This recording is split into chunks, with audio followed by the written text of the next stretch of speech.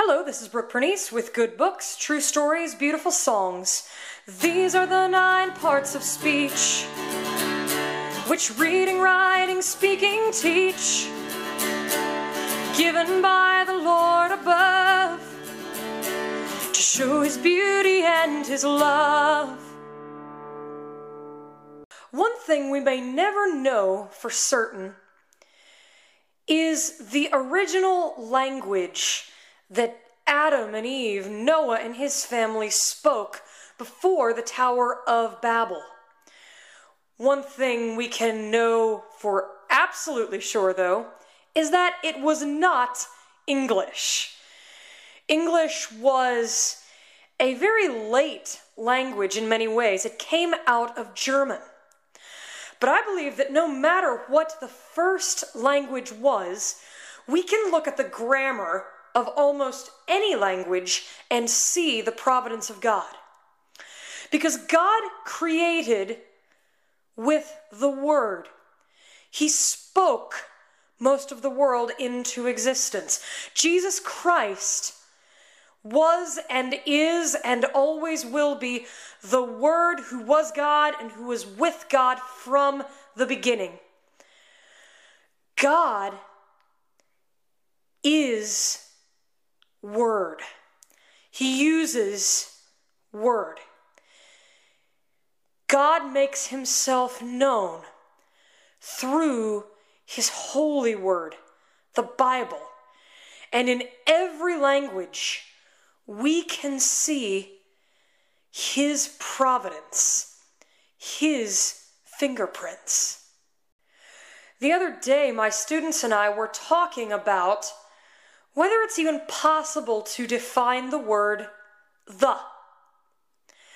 And we concluded that it may not be possible to do that without saying the in the definition.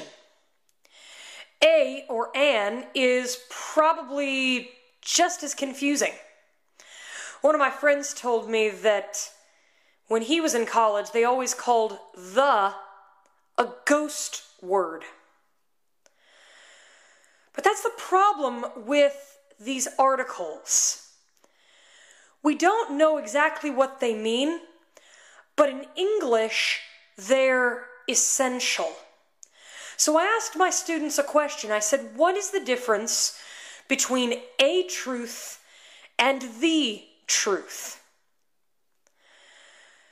They pointed out that a truth could be anything that is true.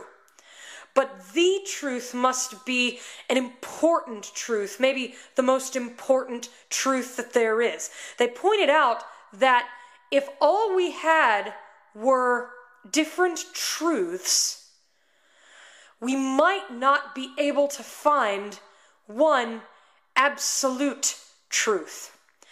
And that is a problem in our society today. It is fashionable to deny the existence of the truth.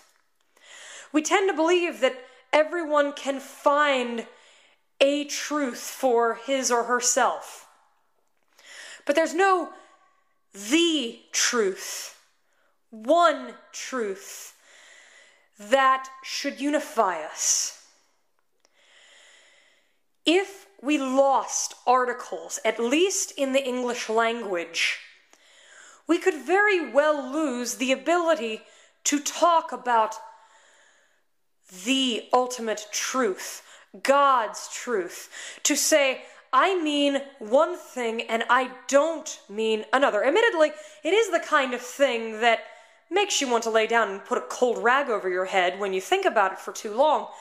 But the importance of these 3 little words, a, an, and the, speaks to the providence of God in His provision of the ability to even talk about truth, about meaning. 3 little words we often see are articles a, an, and the. Though they are small, if they were lost, the truth itself might be the cost. In her wonderful book, Caring for Words in a Culture of Lies, Marilyn McEntyre talks about nouns as Adam's first power, Adam's first gift. When God placed Adam in Eden, he brought every creature before him and said, "Name these creatures." And I would imagine that Adam probably didn't just come up with names randomly out of his head. He probably studied those creatures, thought about them, and somehow named them based off of his observations. We as human beings have been given extraordinary license with the use of nouns. We can use them well, or we can use them thoughtlessly, and we are free to do either. But I would say that when we name things, we should try to consider how Adam might have gone about it. We should probably take that power, that gift, seriously, particularly if we're naming children, or even ideas. We should realize that we have been given a great gift, and it's probably not one that we should use thoughtlessly. One thing we don't have the power to name, not truly, not fully, is ourselves. A noun's a name for anything, house or garden, hoop or swing. The first gift God to Adam gave was the power to give all creatures names. Pronouns are, in many ways, a sign of God's mercy. If I had to say, Brooke went here before Brooke went there, and then Brooke talked to Brooke's friend, it would be absolutely horrible. So the fact that we can refer to ourselves in the first person or to someone else in the third person is truly merciful, because it would be hard to make sense of anything we said if we had to just keep using a person's name over and over and over again. But pronouns are, in many ways, the names or the titles we are given by someone else. We all have I, me, and my as ways of referring to ourselves.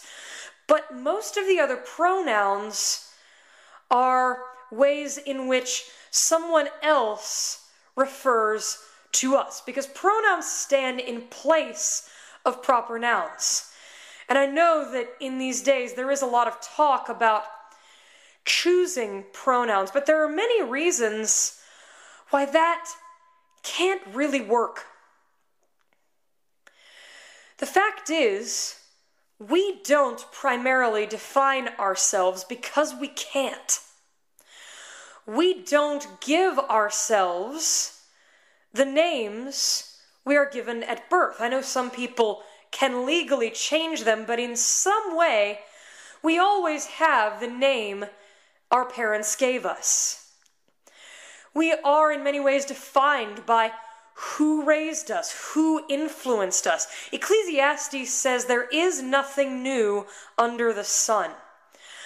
Pronouns should humble us because we don't necessarily have that choice to define ourselves. Similarly, just as the pronouns substitute or stand in place of proper nouns, it is Jesus and Jesus alone who was able to be a substitute for us, to die for our sins. We don't have a choice in that. We can't decide that we are able to save ourselves, because it's simply not possible.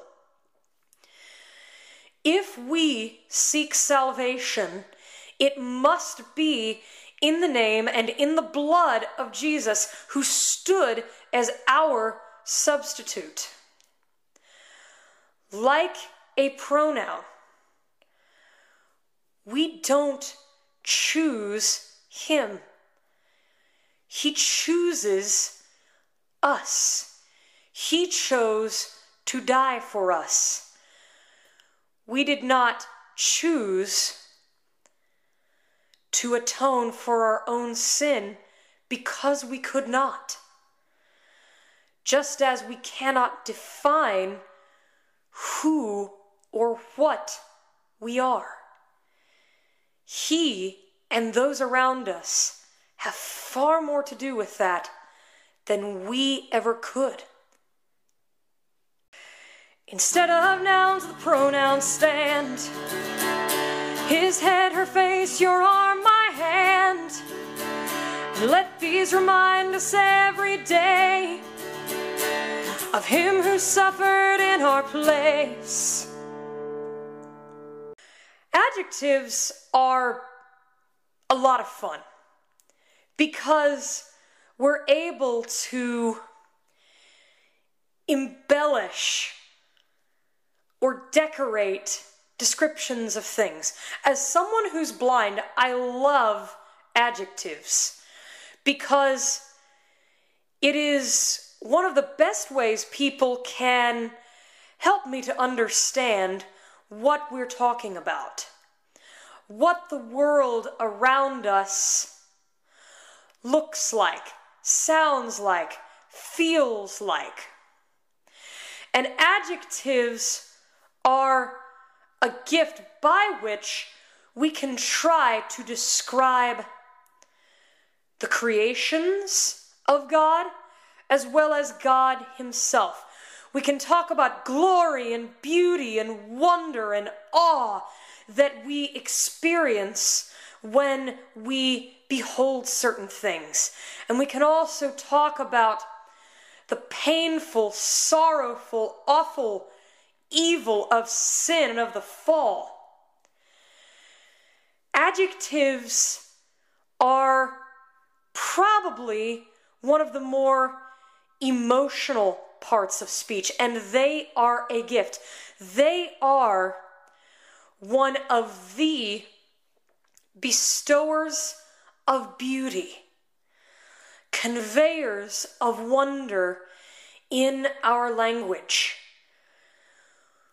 We can anticipate beautiful, glorious days when we will see the radiant face of our Savior, even before we fully understand what that will be like.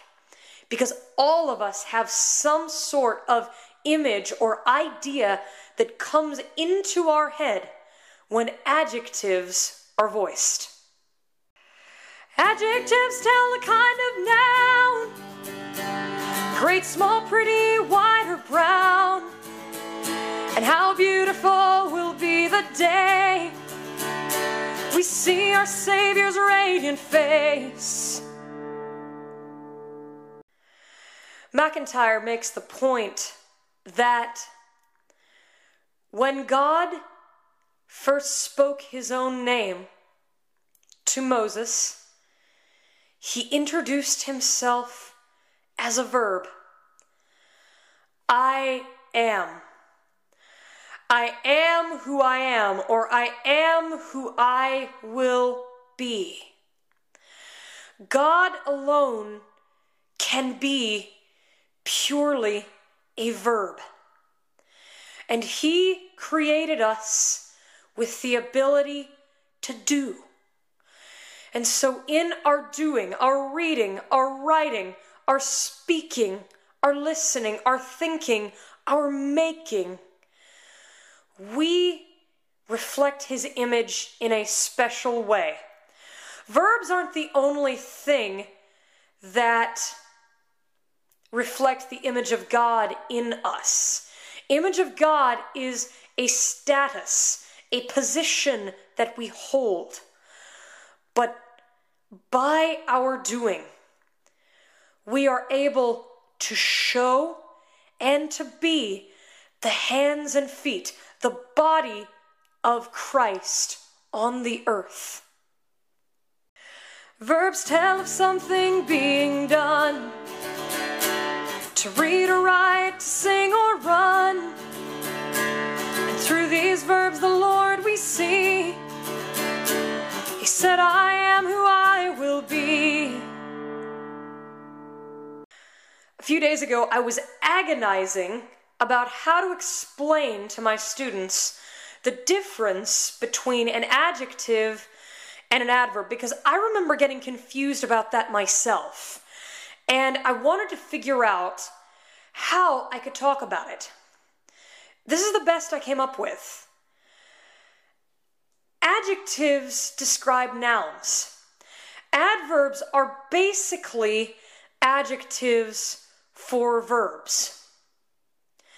Adjectives describe the kinds of nouns, tell us about the nouns, whereas adverbs describe actions. In many ways, adverbs are a little bit more evaluative. How was something done? In what way was it done? Was it done well? Or was it done poorly? Adverbs allow us to judge our experiences. They are maybe the part of speech to be the most careful with, because we do tend to judge others a lot more harshly than ourselves. We tend to see the speck of dust in someone else's eye and not see the plank in our own. But that's not to say that we are never to judge actions or even motives. We have to be able to do that to survive, and we have to be able to determine right and wrong. But adverbs are probably the part of speech, because they are so evaluative, because we have to use them to judge what has been done or what will be done. They require the most care, the most prayer, the most discernment of all. How things are done, the adverbs tell. Slowly, quickly, ill or well. Let them remind us as they should. God created all things good. Conjunctions like and, but, or, because, so are fascinating, because you can come up with entire philosophies of history based on just one of those words. You can say that one thing happened because of another, basically getting into cause and effect. You can say that two things are related with the word and. You can say that there are multiple possibilities with the word or. You can suggest that something should happen because of something that already happened with the word so. You can talk about things that seem to contradict. This happened, but this also happened.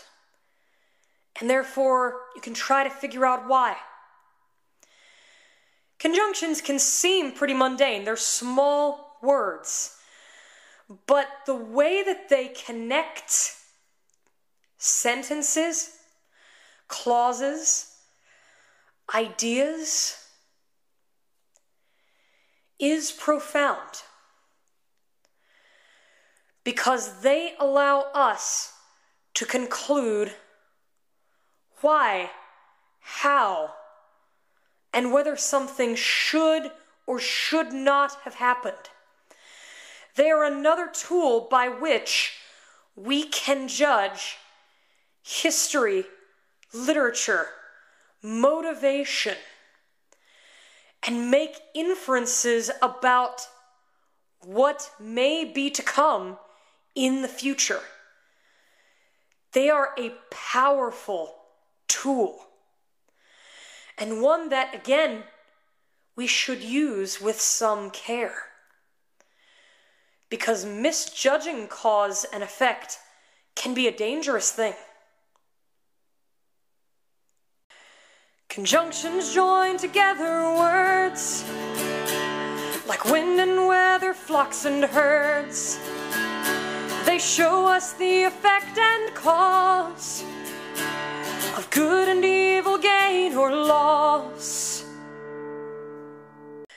There's a prayer known as the breastplate of St. Patrick, and it was written by Patrick, the great missionary to Ireland, who took on a lot of their seemingly demonic idols in his day. And his prayer of protection was a masterpiece of prepositional theology. He spoke about Christ before me, Christ behind me, Christ beneath me, Christ to win me, Christ to guard me. Prepositions go before. You may have heard the rule, never end a sentence with a preposition. There are conceivably times when you can break that rule, but prepositions are intended to go before. And God is the one who goes before. He also goes after. He is in us. He is with us. He is all around us. And so prepositions point to his continued merciful, guarding, protective presence. They point to his being the first and the last, the beginning and the end, before all things and after all things pass away is God. And he gives us life with him eternally, so that there will not be any after to us either, once we are with him in his new heavens and his new earth. Prepositions stand before, nouns like in or through the door. Oh, Christ before me, Christ behind, in my heart and on my mind.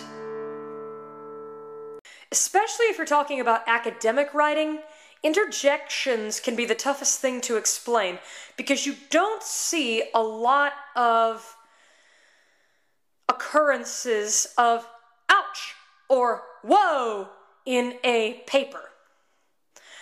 But especially if you're talking about literature or everyday life, interjections are everywhere. They are exclamations, usually of surprise. They can be pleasant surprise. They can simply be shock. They can be pain. They can be dismay or devastation. And the Psalms are filled with these. You will see hallelujah, or praise the Lord, or bless the Lord, O my soul. The Psalms are filled with these outbursts of praise, and they show us how day to day our lives should be filled with outbursts of praise, interjections, exclaiming about the wonder, the beauty, the glory, the amazement of our God. He is worth exclaiming over, continually being surprised by, because he is never predictable. Let us always be filled with awe and wonder and surprise at what he has done for us. The Father, the Son, and the Holy Spirit, the God who made us, died for us, raises us to live again, and is with us now and forevermore. Hallelujah! Bless his name. Interjection shows surprise. Oh, how pretty, how wise. And let me exclaim forevermore. Oh, hallelujah, bless the Lord. Part of this song came from a rhyme that was written around the 1840s. I've never seen the original version, but I will cite it in the show notes. I found it in a wonderful book called Making Sense by David Cristal. It's all about grammar and its uses. I put in the parts about theology, about where God reveals himself in our language. I believe, and I often tell my students this, that though we cannot create ex nihilo, from nothing, as God did, we are able to make worlds out of words. We are able to create and build worlds in people's imaginations by speaking and by writing. And we are able to receive the worlds of others by listening and reading. The arts of language are in many ways the arts of world building. We can reflect the image of God beautifully in how we use the parts of speech. We can shine forth a shadow of that power that he has by creating something in the minds and the imaginations of those around us. In our use of grammar, may we make that which is good, that which is true, that which is beautiful, that which delights him and ministers to our fellow image bearers of God. These are the 9 parts of speech: reading, writing, speaking, teach, given by the Lord above to show his beauty and his love.